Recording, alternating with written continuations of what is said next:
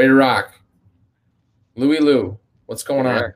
Hey, I'm out showing some houses. We're doing a virtual live session Yeah, today yeah, virtual in the car. in the So car. Luke's in between showings. I'm heading off to showings after this. So no drinks today.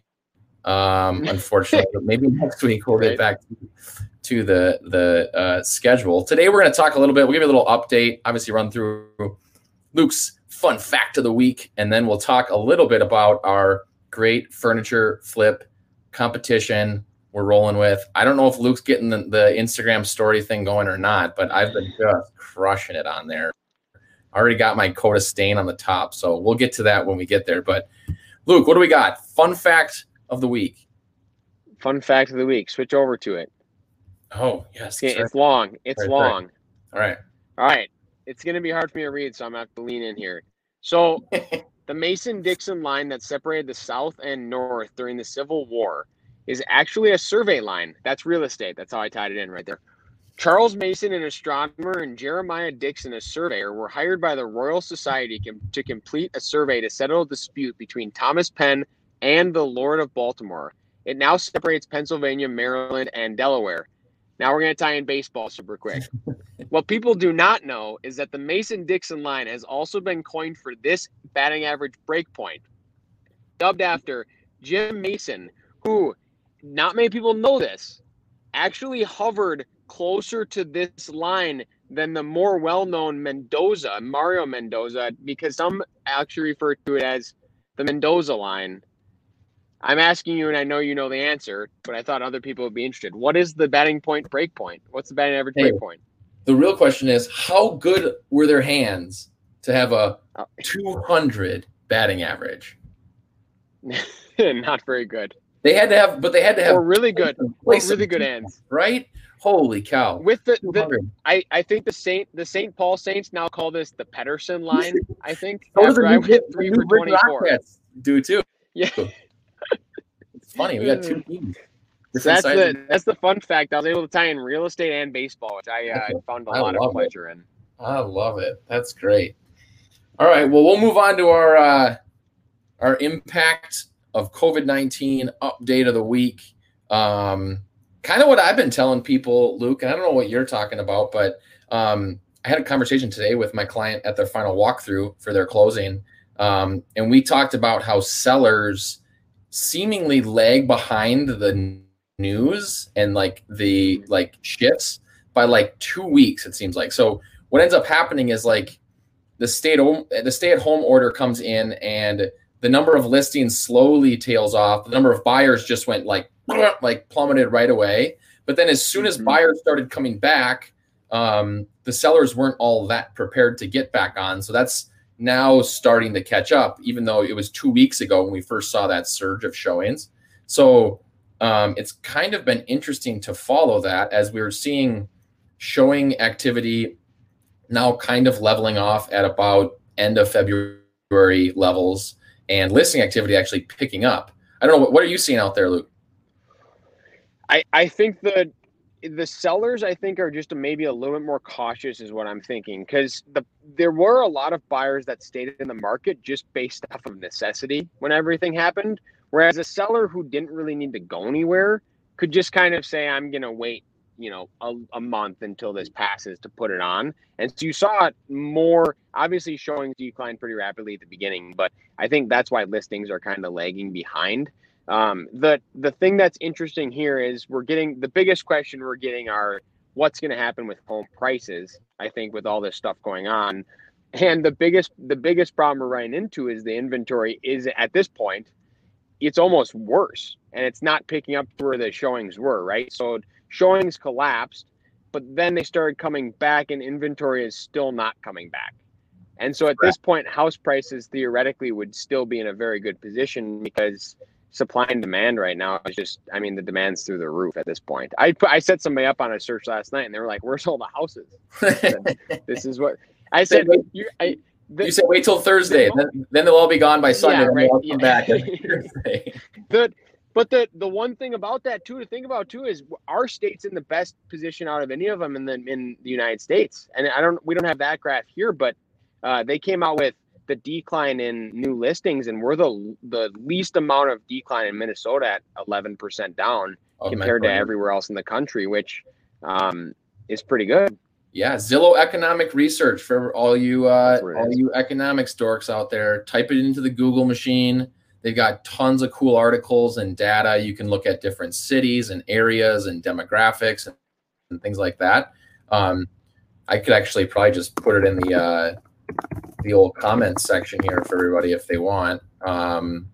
It's a really fantastic tool. Here. Oh, I can't comment on here. I'll have to post it after the deal, but go around, just click around in their article section and stuff, and they've got a lot of great data that shows kind of what's going on. And they've got the data of home searches, actually, which is really intriguing because they're seeing home searching going through the roof right now, way above 2019 at the same time, which is giving everybody kind of the idea that, this is going to continue to trend upward as far as buyer activity goes, hopefully, right? So people are out there looking, and we actually had for the second straight week, last week, we had increased new listings from the prior week. So if that trend continues, that'd be good for the market. But, we're still 30% below the pace last year that we had. So we're not seeing feasibly.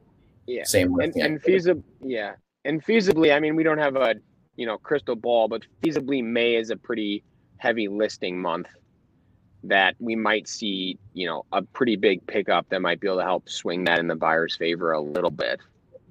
Yes.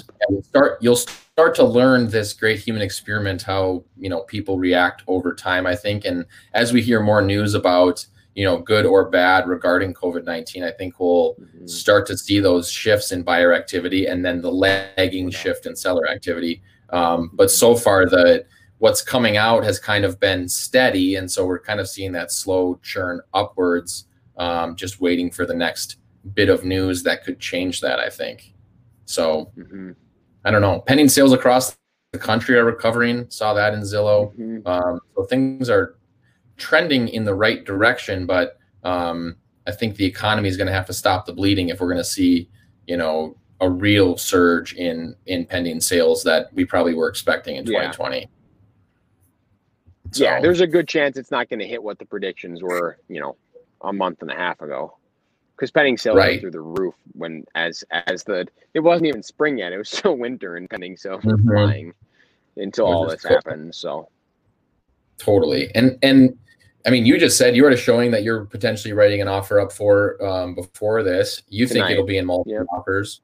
You're seeing another property with somebody else later and another property later. And I'm going out and seeing properties with two different people this evening. It's seemingly still plugging along on our end. Our team, I was going to mention that today, our team hit 100 sales over the weekend for 2020. So over the 3 years I've been doing this with the team, this is the fastest we've gotten there. So I'm super proud of our whole crew and how we've all adapted and found a way to, serve people through this very difficult time. We've altered a lot of the things we're doing and the messaging and everything to make sure that we're properly providing, what people need. So that was an exciting thing, I guess, I wanted to drop. But you know what else is exciting, Luke? I should one point on that 100. The one disappointing piece about that is that you've taken us to Fogo de Chao the last 2 years at 100, and we can't go anywhere. We can't. I'm getting a little bit tired of being cooped up in the house, but I know. Maybe I could just deliver some Brazilian meats to your house and leave them on the front step or something. I don't know. How about that? Oh my gosh. We'll get Fogo at some point. But beyond the excitement of 100 houses, comes the excitement of the inaugural Great Family Furniture Flip. Furniture Flip. I can preface this then. And here's what Luke came up with. I want to hear what you got, Luke. Here. Well, I got to start, just so people know what's going on. You posted about it a little bit, but at some point last summer, you had said, "Hey, it'd be really fun if we bought furniture and then saw who could fix it up and make more money on the sale than the purchase and cost to fix it." And it kind of fell by the wayside a little bit. And I don't even know how I thought of it yesterday. Oh, I was selling a few things on Facebook Marketplace yesterday and that we were trying to get rid of. And I thought, oh man, what a great time for this, because we're going to be cooped up at home for, more time. This isn't ending yet. And so here we are. And what we're doing is we've been tasked with finding a product on Facebook Marketplace, furniture specifically, fixing it up, and then selling it on Facebook Marketplace in a 3-week span to see whoever can net the most amount of money. So yesterday, AJ got really excited. Profit. So yesterday, AJ got really excited, purchased something really fast, a $15 coffee table. So my strategy quickly changed to get something bigger for less money. So I ended up on the side of the road in Uptown, this free $99 vintage kitchen table that all those leaves on the side there, you can't see them in this photo. They pull up and you can pull it out and put leaves in the middle. So it's a really big table. Are you going to be a lot of it's. Are you going to keep or get rid of the ugly legs on it? That's a good question. I haven't yet thought about doing any sort of structural modifications. At this point, I'm just sanding and staining and painting. I think I'm in a pretty, I was worried about the cost it was going to, it's going to cost me to fix it up. But after you spent $77 at Ace Hardware, Ace Hardware is where you went when you were trying. Support. Oh my gosh. I was looking up where I can get the cheapest sanding pads. I can get some sanding pads I can get $10 worth of sanding pads and get this whole thing sanded, I think. Down. I guess we'll see. It's going to take a lot of sandpaper to take the grime out of that sucker, it looks like. I know. It's going to be interesting. Fun fact about this one, I messaged the person who had posted it as well. I know I'm talking a lot about mine, and said, hey, I got it. Thank you. And then I told her what we were doing, and she said, that's so awesome. This was my great-grandmother's kitchen table. And it's been passed down and got some water damage in my aunt's garage, and so I didn't have the skills to fix it up. So I'm a little bit excited, actually, to restore something that's been around for a while. Holy cow. I'm definitely gonna sell that story when I put it up. So that's smart. Maybe that helps. That's smart. Well, what do you got? Here's my brilliant table. There we go. Oops, I got my screenshot timestamp on there. I've already taken it apart. I took the top off already and sanded her down and stained it. You did. I'm going for the quickest time to market so that I can start with a high price potentially and avoid too many days on market. If Luke can't get his done quickly, I'm just worried about the days on market he's going to have to accrue. I don't know if he's going to get it done in 21 days. I don't know. We're already on day 2. I already got my biggest. There you go. Look at that. I'm going to modify that side piece there, and that comes into my second biggest concern is that at the price that I might list it at, I feel like I don't know how often people are spending $150 or $200 on Facebook Marketplace for a kitchen table, but and it doesn't come with chairs at the moment, which is to be determined. I haven't decided if I'm going to get some of those on the side, but yeah, yours seems like it might be a little bit easier to move just based on size, and it's just small. Yeah, I don't know. Saleability. Luke got the house on the lake with water damage and all that. I bought the St. Louis Park. Yep, the little fixer. I guess we'll see what happens. I don't know. Interesting strategies, but yeah, that's about all I got for today. Luke, you got anything else you want to talk about? No, I think this week was just kind of a pretty quick update. We don't want to bore anybody talking too much, which I always do. But no, that's about it for now. I'm excited to see how these transform. I know you seem like sorry, it looks like our mom wants Josh to get in on this. I just don't know. I did comment. I thought maybe that'd be interesting to see a Josh appearance in this family furniture flip. I think Hannah might have some pretty good skills too in this field. Mm-hmm. But I'm interested to see. I don't usually have I'm not much of a picture of the future type of guy when I'm doing projects. Usually I just start ripping things apart and then it comes together in the end. So you're not going to see a fancy little photo like this from me until it's done, and hope it looks good. I don't know if you saw it, but I did employ Holden. I know we made an under 5 only rule for us. I know. He was screwing around with the hammer a little bit, so oh my gosh. Child labor is allowed. It's the only type of labor that's allowed in this competition, is what we determined. All For right. those who are wondering, he's not cheating. Good luck to you, Luke. Good luck on the showings tonight. Great. Everybody, thanks for tuning in. We'll see y'all next week. Peace out.